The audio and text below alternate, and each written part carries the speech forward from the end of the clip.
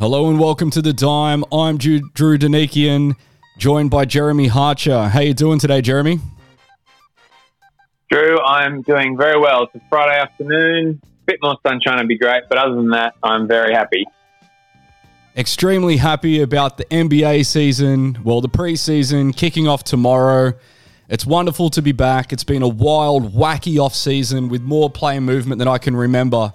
More, in fact, than the Patrick Ewing trade in 2000, which landed the former Knick on a Seattle Supersonics jersey. Do you remember that one? I blocked that out of my memory. Anything that doesn't involve Ewing in a Knicks jersey or Akeem in a Houston jersey, I've blocked that out. I know. I hunted down the Glenn Rice because Glenn Rice was involved in that trade, and he went to New York for just the one season. And I was so keen for Glenn Rice New York jersey. I was a massive fan, and also brought Horace Grant to the Lakers. And another one of my favorite players of the 90s, it was Chuck Person, who had the best nickname ever, the Rifleman. Remember that? Love Chuck. Love a bit Chuck. of Chuck. Battle with Larry Bird. Yes. In 92, 91, 92. That was amazing. It was good. And it also got Greg Foster, and Emmanuel Davis to the Lakers. And I think that's what got Shaq and Kobe back-to-back titles in the 2001 season. Could be.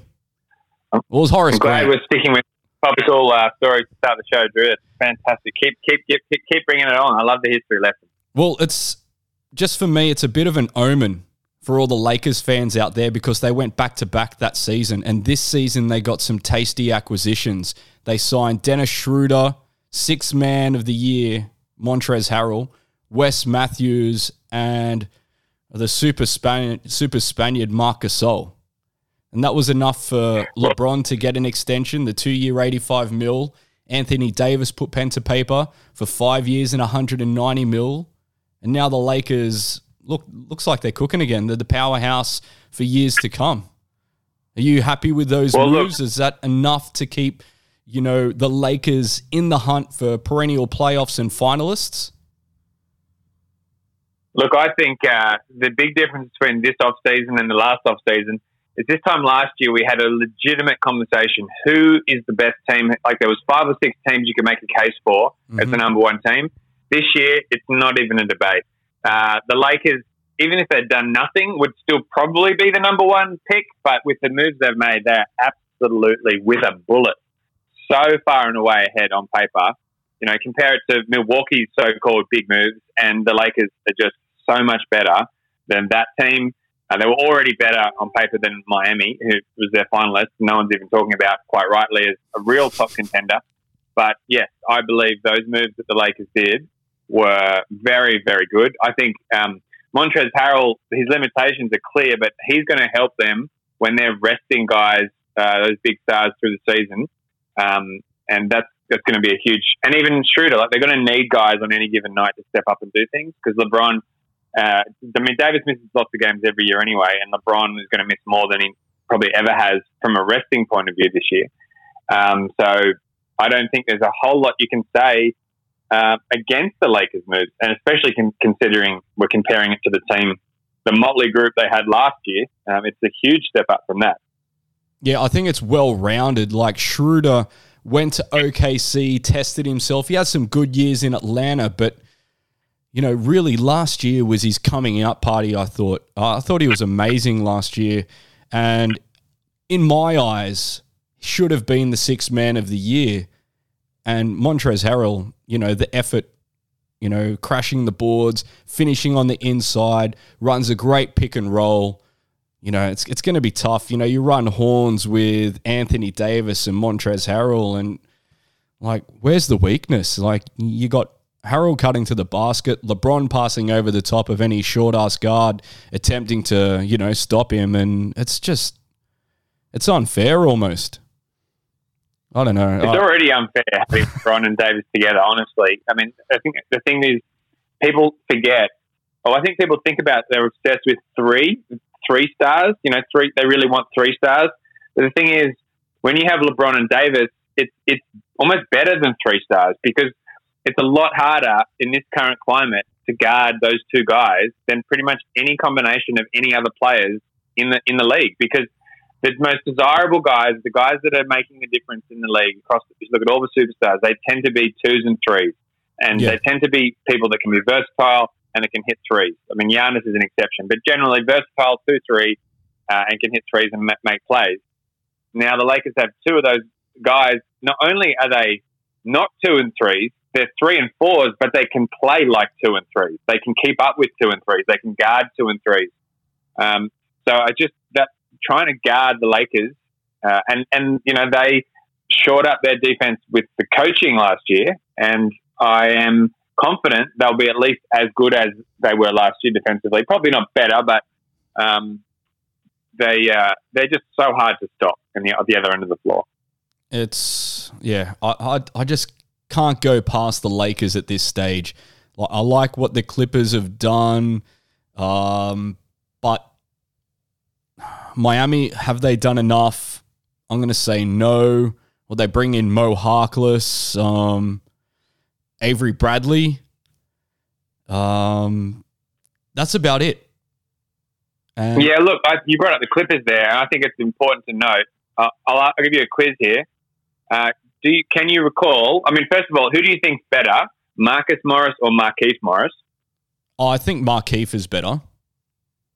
Okay, so if that's the case, then I'd probably make a case that they're pretty similar. I don't think it's demonstrative either way, but if you think Markieff is better, that's fine. Almost twins. So for all the listeners out there, Markieff Morris signed a 1-year extension to start 1-year contract with the Lakers, just over $2 million, and Marcus Morris for the Clippers signed a 4-year, $64 million contract, which, depending on how their value is probably somewhere in between that. I think $2 million for Markieff is ridiculous. It's an absolute steal. And 4 years, $64. So that's a great example of where the Lakers are versus the Clippers in terms of their financial smarts, I guess. That they somehow got themselves convinced that 4 years, $64 million for Marcus Morris was a good idea.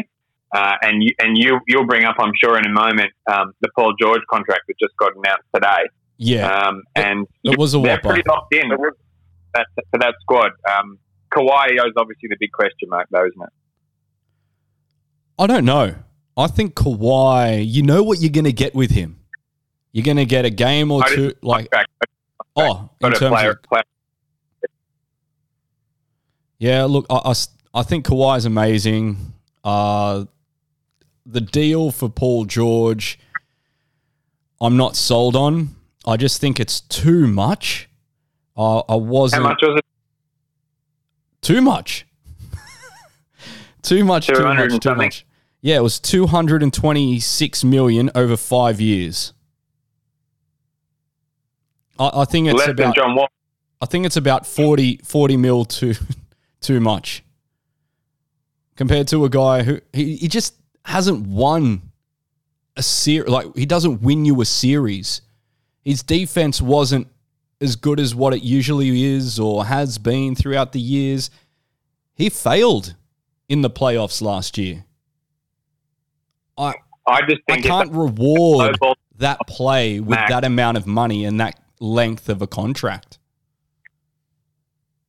I don't know. I mean, I don't know I think you offend him if you offer him a 4-year contract that's not the max, and then he doesn't accept it, and then you go into the season without an extension, and then all the media talk is, will he re-sign? Is he going to leave? Et cetera, et cetera. And then if you're trying to win a title, you can't afford any of those distractions. So unfortunately, it's almost the price of being a contender. You've kind of got to accept that sort of contract. Yeah, I just can't. I just look around the league and, like you did say, like Morris for $2 million, DeMarcus Cousins on a minimum contract, Hassan Whiteside comes back to Sacramento on a minimum contract. Those guys don't equate to Paul George and what he brings to the table. Paul George is a legitimate all-star, but I think this does hinder the Clippers' flexibility, and I could see him getting traded within 2 years. I can see the Clippers... But I don't think the Clippers want flexibility. I think they want to just keep what they have, and that's the challenge for them, keeping Kawhi and Paul together and lock them up for the next 4 years. Obviously, if they could get a Kawhi extension going as well, then that money for Paul George might look a bit more palatable. Yes. Yeah, if they could Because retain you're right. Kawhi Leonard. If Kawhi was to leave and they were left with that Paul George contract without a second superstar, He's the then they next could be in guy a bit out. of trouble. I agree with you. I want to touch on the Rockets, another West Coast team. Russell Westbrook for John Wall and a future first-round pick. Which side of the fence are you sitting on? Who do you see got the better of that deal? The Houston Rockets or the Washington Wizards? Well, I don't think it's the question. If Wall's contract was longer than Russell's, then we could have a debate, but they're the same length. So it's absolutely Washington getting Russell Westbrook. Washington's not going to ever sign a superstar free agent. Russell's about as big a star as they're going to get. He may not be as good as he used to be, but in the East, he's just going to carve it up. And to be honest, with John Wall, he hasn't played for 2 years. He hasn't played for 2 years, and I'll give you a question here. Here's a question. In 2022-23, which player out of Russell and John Wall earned more money on their current contract? Oh, it's something like $45 million their last year. It's something silly. So they're very close, but I'll tell you, Russell Westbrook actually gets less in that final season than John Wall does in 2022-23. I'll read it out just for everyone's interest. John Wall, in his last year of his contract, will get $47,366,760. Booyah. I can report that he is opting into that contract in 2022-23. I don't think yeah, we can forecast that one, can't we? Forecast. And Russell Westbrook is about $300,000 less than Russell Westbrook's, than John Wall's. 47, basically 47 million exactly. 47 million plus your salary, Drew, is what Westbrook will get. Plus my salary times 6. Well, so Washington Wizards I get a steal there. Case that Houston got a better part of that deal. Yeah, when I first heard of the trade, I was shocked but excited. I thought John Wall, super flashy point guard, awesome backcourt running mate for James Harden, a legitimate distributor, would really push the tempo in transition. But are we going to see, how are his legs? Is he going to hit the floor running? Like you said, he hasn't played since December 2018. Injury-riddled season slowing him down. I'm pretty confident that John Wall will come out absolute gangbusters, and somewhere between 4 and 20 games, he'll look great. He'll speak. He'll do everything right. He'll speak to the media well, and then something will happen. It might not be a serious injury, but he'll get a niggle. He'll get some plantar fascia issues. Something will go wrong. At best, he'll get a 55-game Amari Stoudemire season that he had with the Knicks that first year before the body broke down. Mm-hmm. I hope I'm wrong, but John Wall, a bit like Derrick Rose, relied so much on his athleticism. And sure, Rose has turned into a very nice post-prime player, but I don't know if teams are going to have patience enough for a post-prime John Wall, and I don't think they have enough stars around. I've seen some awesome highlights. I know it's just, pick-up games and him warming up, but pulling 360s out, running the fast break, crossover, step back 3. Like, it looks like his range is there. He looks flashy. Doesn't look like he's lost too much of a step. I watched the highlights of about 11 minutes of his pickup games the other day before he checked in with the Houston Rockets, and he looks good. But I think what Russell Westbrook would bring to the youth of the Washington Wizards, you can't really put a dollar on at this point in his career. I think he would be an amazing motivator and perfect backcourt partner for Bradley Beal, who's coming off his best season as a pro, with John Wall sitting the entire season. I think Russell Westbrook could be looking at averaging a triple-double again. He's only got to beat Thomas Bryant out for a rebound or Hachimura. So, and we all know how Russ loves that Robin Lopez will take a few rebounds off him. Oh, he was too busy fighting the mascots and pumping up the crowd. But, yeah, you're probably right. Probably right. Look, Scotty Brooks can coach this team, which you could suggest he should be able to. He's got a former relationship, clearly, with Russell. Yep, when he was coaching with OKC. Yep. Yeah. Look, the main thing you want to be, especially in the East, is you just want to be relevant. You just don't want to be like my Chicago Bulls, who once again will be completely irrelevant this season. But that Washington squad with Westbrook and then all their young kind of rising stars back, that's the upside there is maybe a 5 seed, maybe, but definitely playoff team. I think definitely a playoff team in the East if Thomas Bryant can stay healthy. They say sign Bertans to a crazy deal, but hey, the guy can shoot. He's awesome. He stretches the floor perfectly.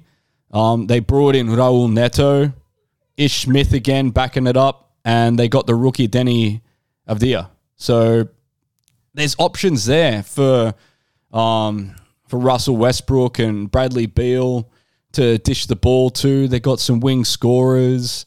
It doesn't look too bad in Washington. You're right. Maybe a 5th or 6th in the East would be off the charts for them and above expectations. Westbrook guarantees you, pretty much, if you look at his career, he guarantees you 47 wins as an absolute floor. Like, he's never going to lose. He's never going to win less than 47 games. He almost won 47 games in UCLA in one season. That's how good the kid is.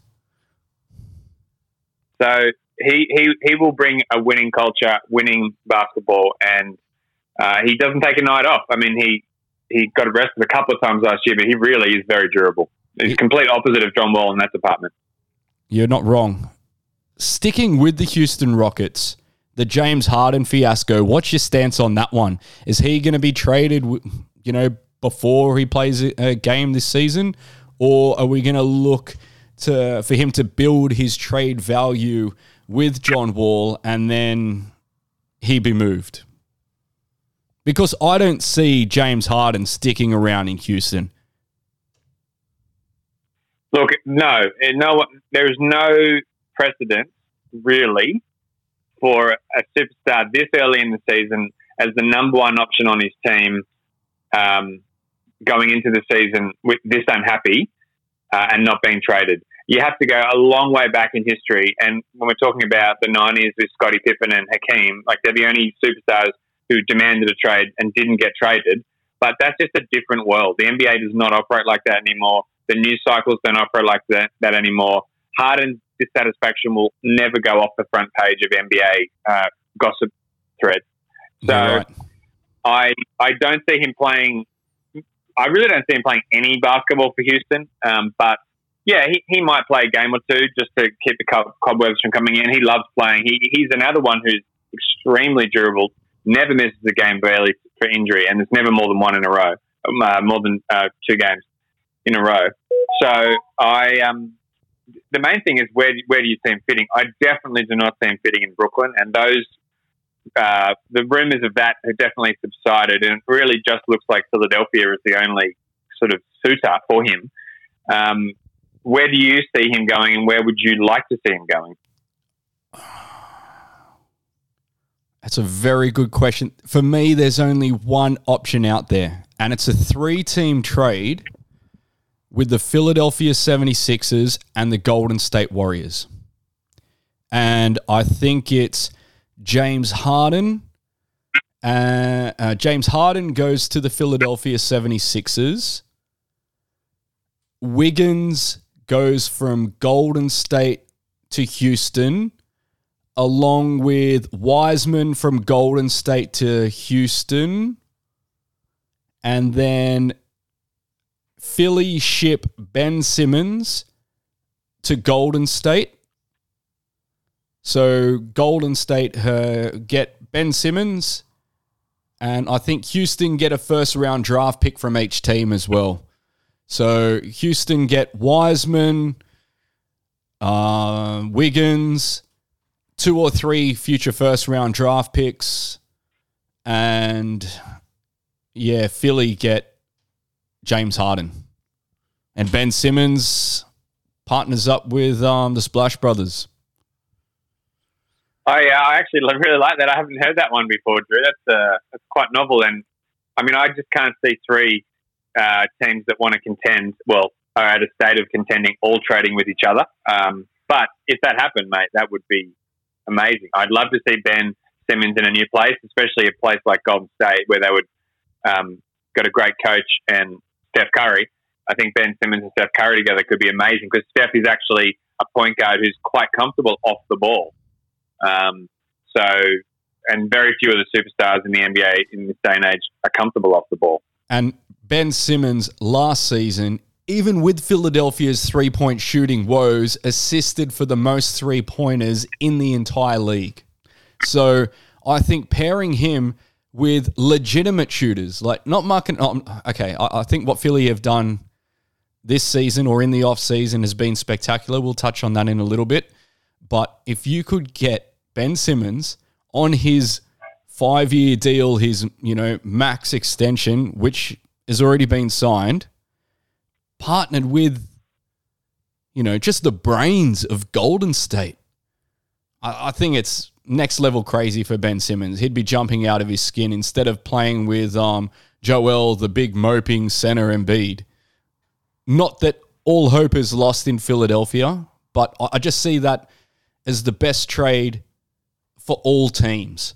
Houston get back the draft picks that they sold up the river with CP3 and Russell Westbrook, and they get Wiggins and Wiseman. They could probably even get another role player or something as well from either team. I think Philly would be crazy not to throw in Terrence Ferguson or, even Matisse Thybulle or something like that. There's some good quality wings in Philadelphia that could find a really good home at the Rockets and get major minutes, be contributors.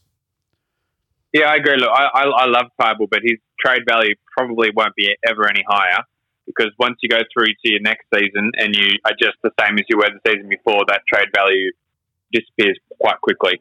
And I don't think he's a star. I think he's a solid 7th man on a really good team. Oh, 100%. Coming off the bench, defense, etc.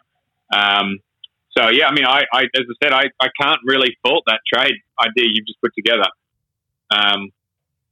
But I have a feeling that many top teams working together probably won't happen. Highly unlikely. Yeah, I just don't see. You never know. I don't see one trade, like one team being able to come in and get it done for what Houston actually want for James Harden, because otherwise he would have been moved by now. Like if Houston weren't asking the world, he'd be gone. I think they're asking for at least 3 or 4 first-round draft picks and then, some gun players and some role players. And I think that's why the Brooklyn potential trade got shut down, is because they just didn't find Spencer Dinwiddie or Karis LeVert to be that premium player, the franchise player. A bunch of great role players and good players, but not a superstar that Houston would want in return. The one thing you can't forecast is the impact, tension, and concern and media pressure put on the owners in particular, but infrastructure of a club. And that's the thing that's going to really determine what this trade is going to be. It's almost certainly going to be a bad result at the end of the day for Houston. The track record of trading a super duper star and getting anything of value, even on the day, let alone as the history shows what happens later. Because obviously trades in the moment can look good and then a year later look terrible. They very rarely look better a year later when you trade a superstar. So, look at Anthony Davis, Harden, for instance. They got back a fair package for Anthony Davis, and now Anthony Davis is a NBA champion. He's laughing Absolutely. with And the even Larry in that- O'Brien trophy. And what do New Orleans have? They got Zion Williamson. You know, they got a good middle of the pack team. And But even the Davis trade only looks good because they already had Zion. Zion had nothing to do with Anthony Davis true. trade. So if they didn't have Zion, that trade would look absolutely awful. But they've got Zion as this headline item. No matter what they do, they're always going to have Davis. I mean, ideally, Davis and Zion together would have been awesome. But that wasn't enough, and there was too much bad blood by that stage for it to work. yeah, what was the T-shirt he wore? I can't remember. I'm done, or That's all, folks. That's all, folks. That's it. How good. Well, it's not all, folks, for the Philadelphia 76ers because they signed Seth Curry and Danny Green, well, traded, brings in finally some legitimate shooting that they lacked last year with the loss of JJ Redick, and Josh Richardson really didn't cut the mustard in the Jimmy Butler trade, did he? Yeah, Josh Richardson certainly wasn't what they needed. JJ would have been fine. JJ would be good in this season too. But Josh Richardson and the other guys that Philadelphia had around Simmons and Embiid just didn't work. I don't know, though, if Doc Rivers is the coach you want when you're trying to unclog your offense.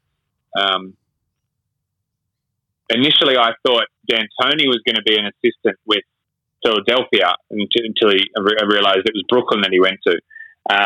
But that's the kind of assistant coach I would have liked to have paired with Doc. Doc's a great man manager, and they definitely need a man manager because Brett Brown did not manage those players well. No, didn't manage the egos at all. Enough to get them. Look, he's probably enough to get them to a top four and contender getting to the conference finals, but that's what they should have always been already anyway. Yes, so, with that team on paper, they underachieved last year.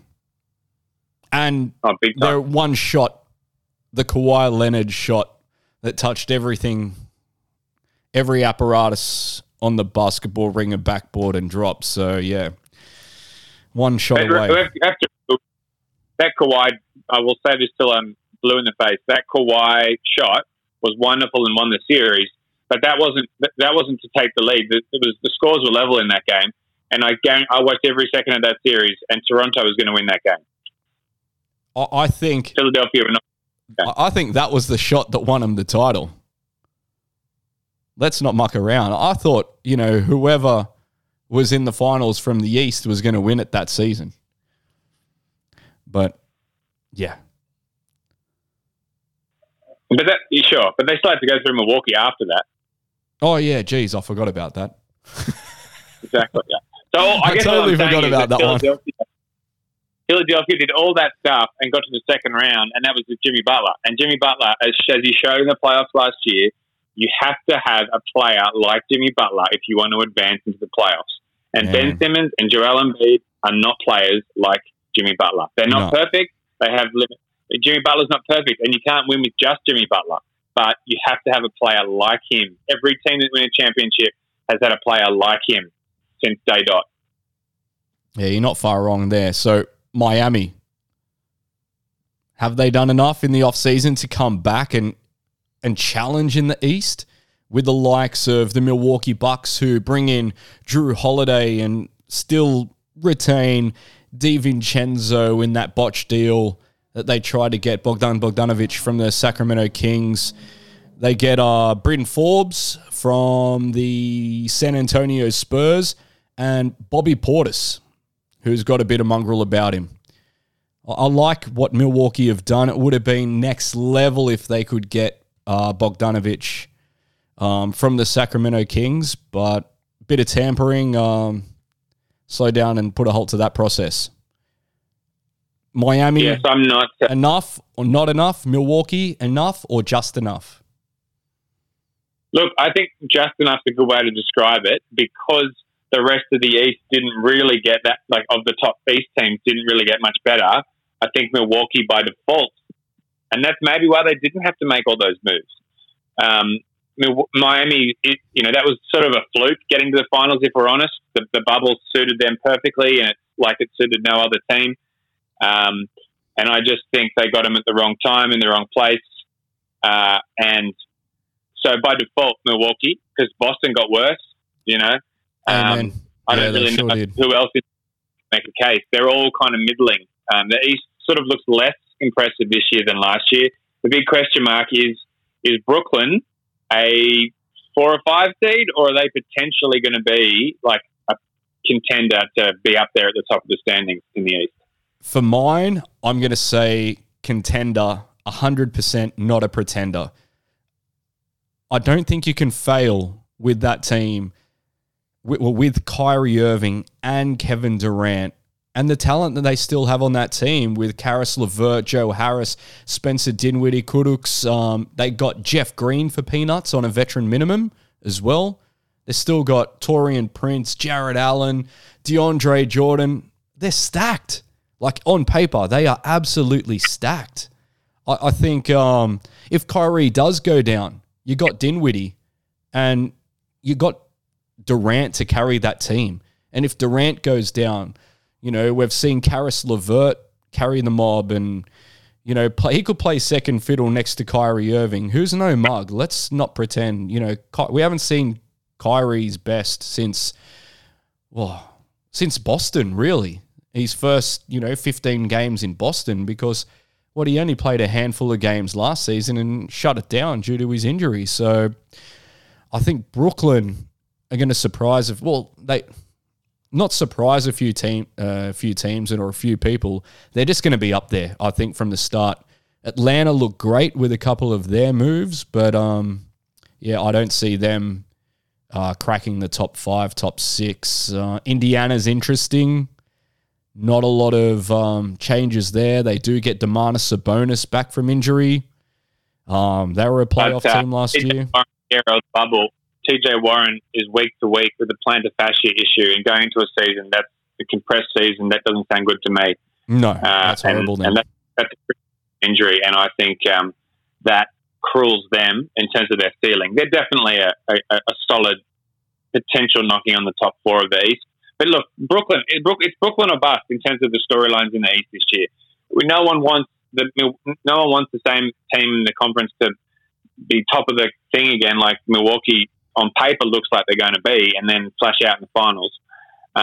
Brooklyn is the one thing that's going to make the East really interesting this year. And look, I just really hope Durant is 90% of what he used to be, and I don't think he will be. I think sold. An injury like that will take a long time, and he's not. Yeah, look, he's going to be a great shooter. He's going to make his threes. He's going to make his mid-range, but getting to the rim as much as he did in the past, getting to the free throw line, and the defensive prowess that he showed in his last couple of years at Golden State, I think those days are gone. I think that was the difference, is what we saw in Golden State. He had time to take plays off offensively with the talent of the Golden State Warriors. Therefore, he actually played better defensively. He wasn't as cooked on offense, like every play going through him or to him. So he could maximize his defense, and he looked great. Like, he was getting a couple of blocks a game, a steal a game. But yeah, you're right. The Achilles injury will slow him down in terms of his first step and his athleticism, no doubt. But he's still going to be a knockdown shooter, like you said. And he could always just revert to his post game, because he is still 6'11", 7 foot tall. The one thing that we'll be talking about, I'm sure, on our next podcast, we talked about it, our last one, I believe, in terms of the Clippers and what was really missing on their team last year. And I think we both agreed that the one thing that they were really missing was leadership. So yes, this Brooklyn team, you look around, Kyrie makes Kevin Durant look like a great leader, and he's not himself. Neither of those guys have proven themselves to be, put their head down, bums up, get to work, get it done. They're both very happy to get sidetracked by media. They're very willing to get upset about little things.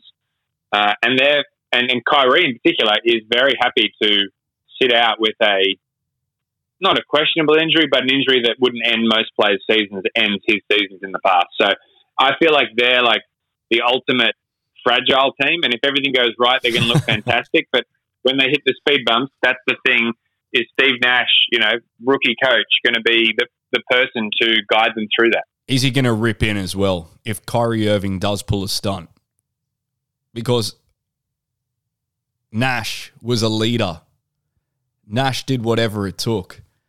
Nash was that pure point guard that everybody looked to make a play or get somebody the ball in the perfect opportunity to make a play or to finish a play. Now, Kyrie Irving has to be the extension of what Steve Nash wants. If Steve Nash is hard enough, tough enough to get Kyrie to do his work for him, I think it could work. Like if Kyrie Irving buys in, and that's all he has to do here, buy in, play his role, and like I said, the team's stacked. He could really, really do some damage. And I say all that criticism with a lot of love, because I really, really, really want Durant and Kyrie to succeed, because I think it makes the entire NBA so much more compelling if they jump out to a 10-2 start and Kyrie's 25-5 and Durant's getting 30s, and I just think it'll be an incredible story. So I really, really hope they certainly don't hit early speed bumps, and I just can't wait to see those two players in the court together. Yeah. I mean, that definitely is the team I'm most looking forward to seeing with a bullet. Oh, I have to agree with you there. And like you said, getting D'Antoni as the assistant, they're going to be pushing the tempo. They're going to be running to the corners. There's guys like Jeff Green, Joe Harris, Torian Prince, Karis LeVert, Dinwiddie. They're all shooters. They're all going to get like a lot of points. It's going to be a fun, exciting team to watch. Another team, well, I don't know if I want to touch on him. I know you really wanted to get involved and talk about him. The return of Otto Porter Jr., is he going to be healthy enough? He's been injury-riddled. Lauri Markkanen, Wendell Carter Jr., who's a great big. Kobe White looks to be the starting point guard with Chris Dunn moving on. I'm talking about the Chicago Bulls, your Chicago Bulls, Jeremy. Deep team, but deep of mediocre talent. I was going to say, that's a good qualification. When you said deep team, I nearly fell out of my chair. Look, that's why I'm sitting on the ground right now, because, I'm still very unsure about the Chicago team. My take on the Bulls is the team looks like, in terms of what they did, they just look like new management. They finally got rid of Garpax. They just wanted to not make a big mistake. They didn't want to make a splashy contract move that was going to be heavily criticized. Lots of things like that. They just didn't want the criticism. And that seems to me what has influenced their decisions. As in, let's do nothing. Let's take the safe draft pick. Let's play out the season. Let's probably be, a 10th ranked team in the East. Maybe we'll get some early good storylines to create some positive vibes.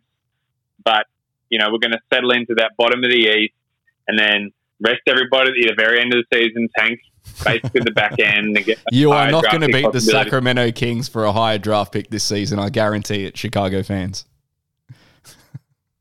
No, your Kings are looking good, man. I much prefer to talk about the Sacramento Kings. What's your take on them going into this season? No, miserable. Terrible. Signing De'Aaron Fox to a max contract had to be done. If you were going to let Bogdan Bogdanovic go, you draft Tyrese Halliburton, who looks to be like a really solid point guard or backup two guard. I thought the Chicago Bulls were going to go for Halliburton just because, they must be really high on Kobe White. And I'd love to see Kobe White get 30, 32 minutes a game this season. If he comes off the bench, I'm going to cry. And I'll send an email to bloody Bulls management, because that guy is an exciting player, a flat-out scorer, and it's something, that Chicago Bulls fans should be able to get excited about. Levine, his athleticism and scoring, and, Markkanen. He's on the trade block in my eyes, Lauri Markkanen. If he doesn't get his act together and, start contributing to that team, and not 12 points, 5 rebounds a game, he needs to be averaging 17, 18, and 8 or something like that, and a couple of dimes, because not enough by the big finish fella. Not enough. But Sacramento... Look, the Bulls... Go on about the Bulls. The thing about Kobe White, and even if he is a born scorer, Kobe White, scoring is not what the Bulls need. The Bulls need playmaking. Unfortunately, Zach LaVine, on paper, on any other team, would potentially be a playmaker. But Zach LaVine, when it comes to the crunch, is more likely, or as likely to dribble it onto his foot and out of bounds as he is to get a shot up. For every great finishing, amazing play that he pulled off last year, for every one of those games, there's another game where a crucial possession came down to him having to dribble, make a pass or a shot, and he dribbles it off his foot out of bounds. So he's just probably the worst dribbler of any of the top 50 NBA players currently in the league, and one of the best I've ever seen for a player playing in the backcourt. Of his caliber, yeah. It's just, but just in the backcourt, you have to have handles. It's just remarkable that someone like him, we're not even talking about playmaking, we're just talking about dribbling. And then playmaking on top of that, he's just not that player. And you just need that player. And we don't have those players. We don't have a forward who's a great passer. We don't have a point guard who is a great passer. I mean, if Kobe White is our starting point guard, yes, there's some scoring there. I'm not convinced on his defense. He's not big. He's got a big throw that makes him look a bit bigger than he is, but he's not tall. Love the throw. I just don't know. I look at your Sacramento Kings, and I got a lot of players that I like. You've got a very, very good backcourt in Hield and Fox. Fox is a great playmaker. Hield's a great scorer. Marvin Bagley just has to be somewhat better than last year. Just give me 15% improvement across the board. That's not that much to ask for a player of his age. If he can improve that much, I really, really like the possibility that stay on the court. Risky. Or he should have just went to bloody Dallas or Atlanta, and Kings should have had Doncic. So should we have a playful lunch bet on most wins or least wins? We both think our teams are going to have less wins than each other. It looks like. What do you think? Yeah, I'll go a coffee and a lunch for sure for the Sacramento Kings tanking their ass off to get. All right, honestly, I see Buddy Hield getting moved. He won't play the entirety of this season. Nemanja Bjelica could be moved and packaged with Buddy Hield for more picks. I know for a fact that the Sacramento Kings are on the tank this season. Bringing in Whiteside's nice. Rashawn Holmes coming back from injuries, nice. Bagley hopefully healthy. The Harrison Barnes contract still irks me, but, that's the team. Let's run with it and pray for the best. I think Tyrese Halliburton's a good pick. I think, what do we get him at? 11 or 12? And I think he was the only player to average 14 or 15 points and 5 rebounds and 5 assists in college last season. So his versatility, his playmaking ability, he has got a 3-point shot. It looks a little bit ugly, a little bit slow release, reminiscent of Kevin Martin's shot. So bringing him to Sacramento is not a bad thing because Kevin Martin made it work. Well, I think we've been in the weeds too long with our two irrelevant teams going into this year. What about we talk about a team that a lot of people are expecting very big things this year, and I'm not sure. It could go one way or the other. Dallas and Luka Doncic have got the perfect fan approval rating. Perfect up and coming team on the rise, playoffs. But this year will be the test. Can they jump up and become a top 4 team in the West? I'm not convinced. What are your thoughts? No way, no chance. I don't see it happening. I see the Warriors being up there. I see the Denver Nuggets being up there above the Dallas Mavericks. I just don't see him being that good this season. Smokey, Pels to be above Dallas. Phoenix to be above Dallas. I think getting Chris Paul, one of the biggest names out there, pairing him with one of the best shooters in the league and scorers, Devin Booker. They also got, they have Cam Johnson as well. They got Jay Crowder. Let's see what DeAndre Ayton can do being healthy. I like the Phoenix Suns. If I was a Phoenix Suns fan, I'd be stoked. If I was a Portland Trailblazer fan, I'd be stoked. Yeah. You think Dallas might slip out of the 8 altogether? Yeah, I do. I have them about 8 or 9. I agree with you. They're much more likely to miss the playoffs than make the top 4. I think we both can agree on that.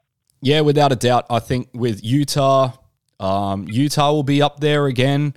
They'll have Bogdanovic back. They got Derek Favors back from his hiatus over in NOLA. So, yeah, look, I think the West is very tricky, very tough, no nights off, and I see Dallas taking a lot of nights off with Porzingis injuries, and I hope Luka Doncic has a healthy season because he's so fun to watch.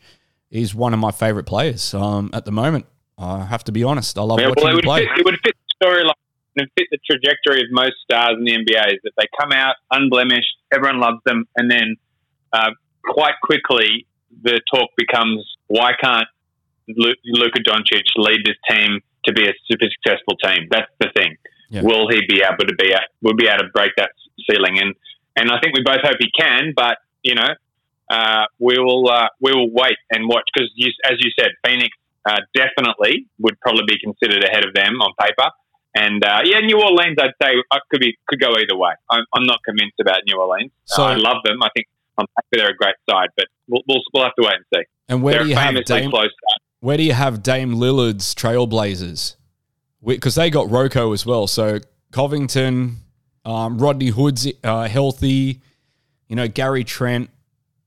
They're pretty deep. Zach Collins. They got my boy Harry Giles for a steal. Still got Nazir Little. Well, Portland is a bit like New Orleans. They are very, very well known for slow starts and injuries.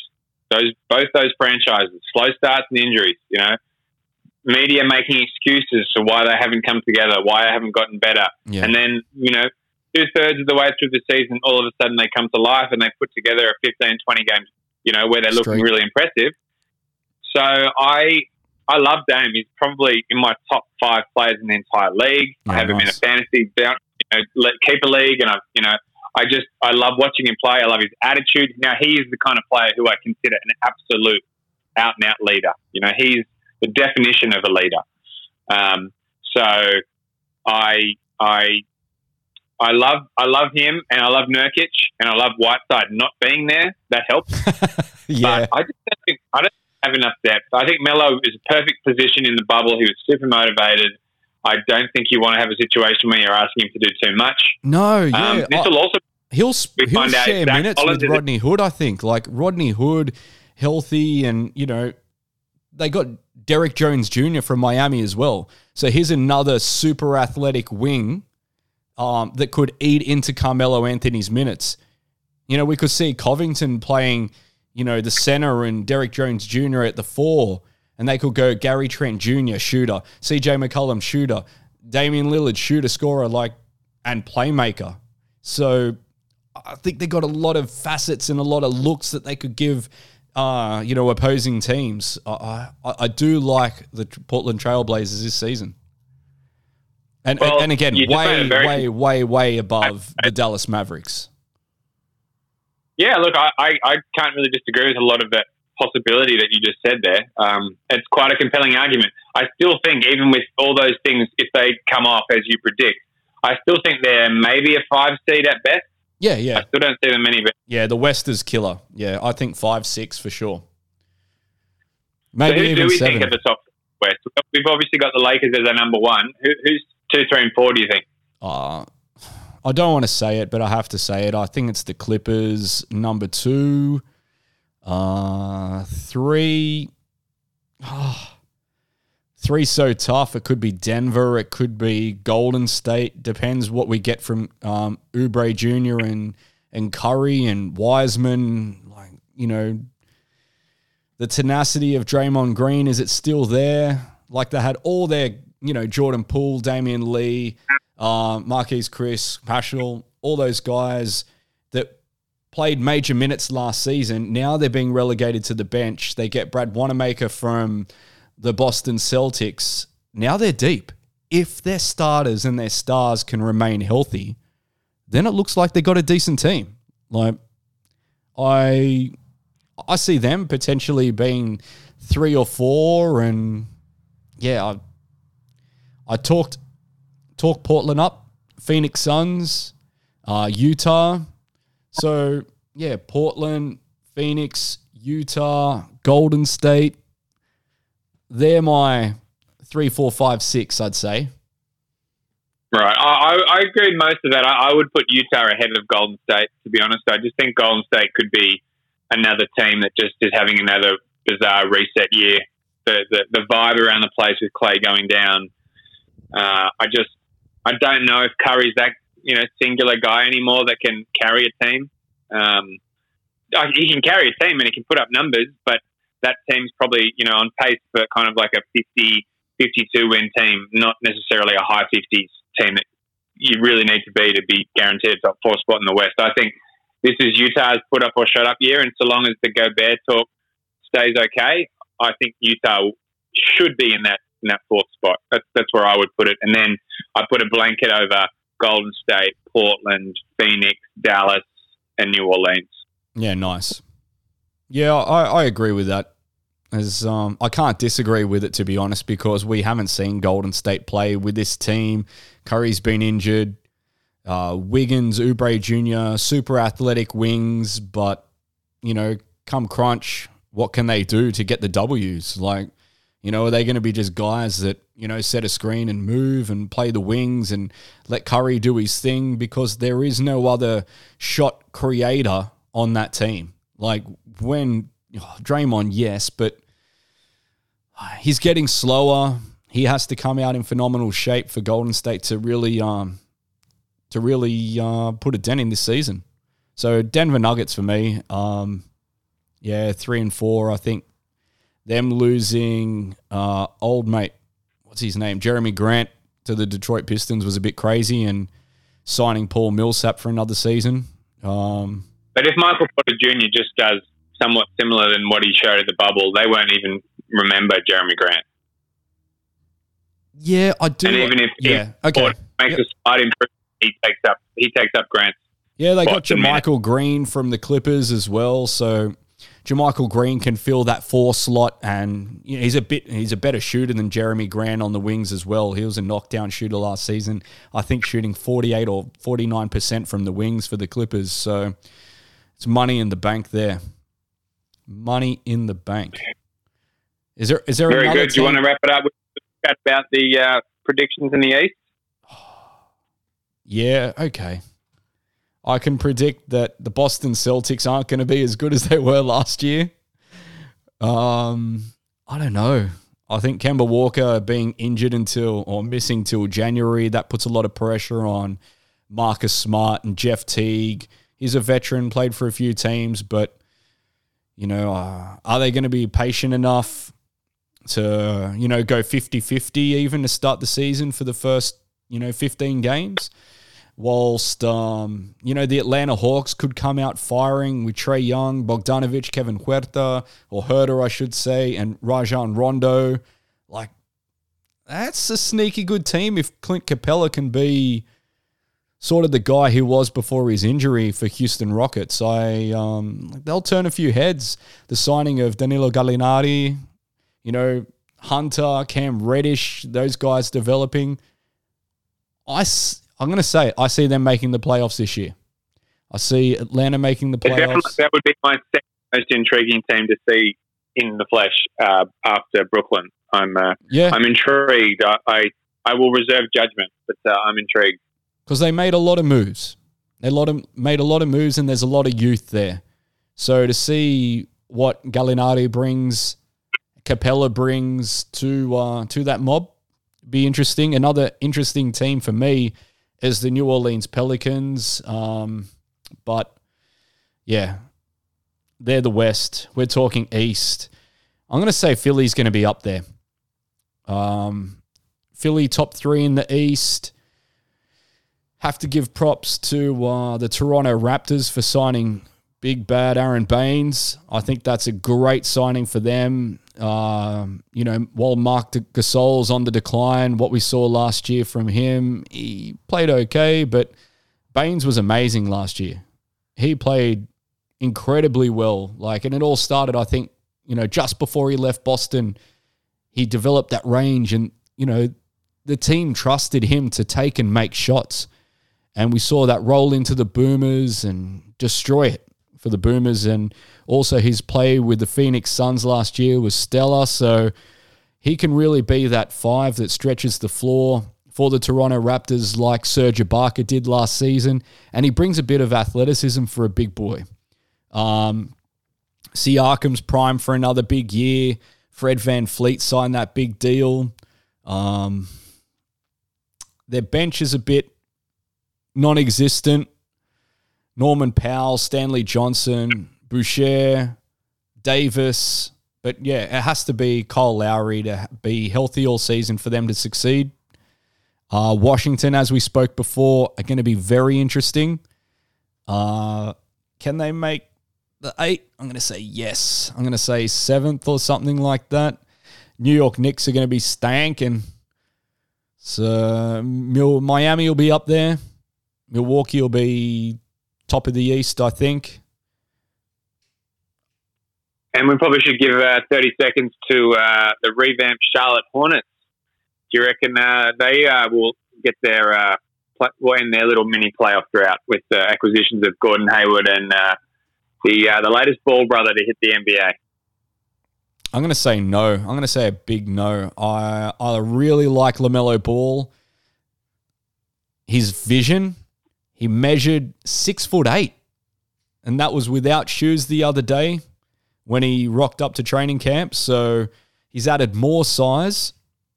If he can get that shot to drop and he can start at point guard above Rozier or Graham, and Rozier and Graham play the 2, Gordon Hayward was a good signing for them. They overpaid, but that's what small market teams have to do to acquire a very good player, which Gordon Hayward is. PJ Washington's very intriguing at that 4 spot. Super athletic, can stretch the floor. Young, had a very good rookie season. I don't know. I say no. I think that center spot... I think Charlotte can do good. I think Charlotte's going to be the surprise in the East this year. Not a great team, but I reckon they're playoffs. I reckon Gordon Hayward has been underutilized and undervalued for the last couple of years. He's definitely a better when he's the main target, and he will be the main target in Charlotte. Oh yeah, I saw LaMelo in person against the Kings last season. Season before, I don't know. Was that last season? It seems so long ago. Yeah, he was last season. And I think he's going to be good. I think he's going to make an impact. He certainly will get attention on the game style that he has. I think he's perfect. You don't want him to be your number 1, but if he's your number 3, that's great. Devontae Graham, if he takes another step up, he's great. And then Rozier's your 6th man. Obviously they're big. They're the question mark. Cody Zeller, Bismack Biyombo. Yeah, it's pretty weak. But it's terrible. There aren't that many. Yeah. So we'll see. I mean, coaching will come down to coaching, come down to motivation. I just think there's good vibes around Charlotte, and I would think that they should settle into that 7th or 8th spot in the East. Wow, that's a huge call. So putting a line through the Orlando Magic. Well, they might be the 8th seed, but they'll just be the irrelevant 8th seed again. As they, at best, I can't see them moving up. And you talked about trades earlier. I think they're inevitably have to be in trade mode this year. Aaron Gordon, what a waste. Let's see him on another team, see what he can do somewhere else. And what about Nikola Vucevic? He's the ultimate center, I think, in this day and age, along with Nikola Jokic. He stretches the floor, can play a bit of D, knockdown mid-range shooter, one of the best mid-range shooters in the entire league. His trade value, extremely durable, extremely consistent as well. I think they could garner a lot of picks back, or I'm putting a line. I'm putting a line through the Orlando Magic. I'm putting a line through the New York Knicks. I don't see the Detroit Pistons doing anything. Maybe they could trade Blake Griffin with their 16 forwards that they signed in the offseason. Plumlee and Okafor and Grant, and they still have the young dude Doumbouya, who played really well last season in limited minutes.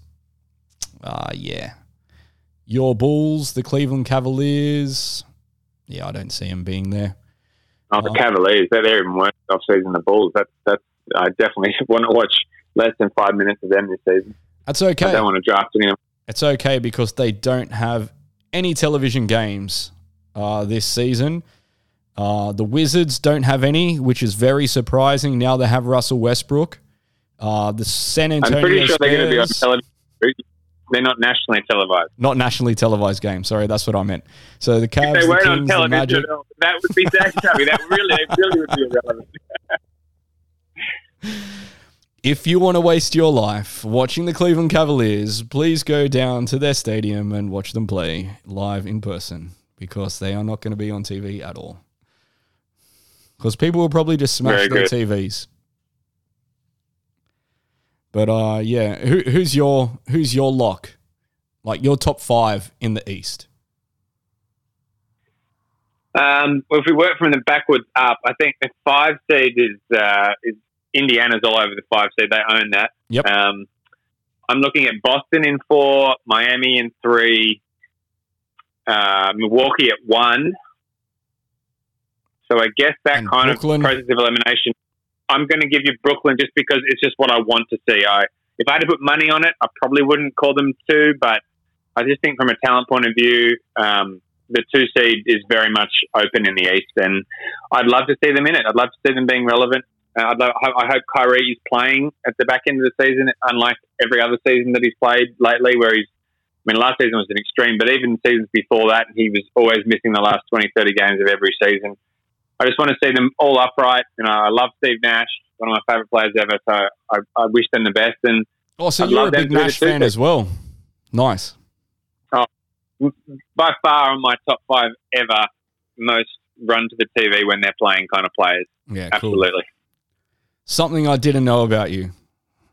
Tick next to Jeremy. There you go. Nice one.